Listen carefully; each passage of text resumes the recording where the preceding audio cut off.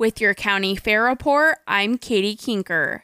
Coming up at the Franklin County 4-H Fair this morning at 9, it's the 4-H Swine Show with the mini 4-H Swine Show to follow.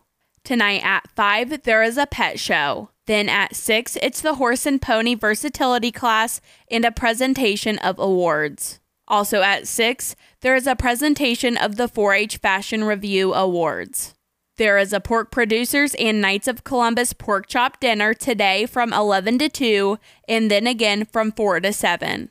The grandstand event tonight is a truck and tractor pull, which is scheduled to begin at 7.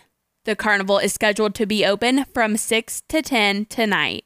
That was the Franklin County 4-H Fair Report.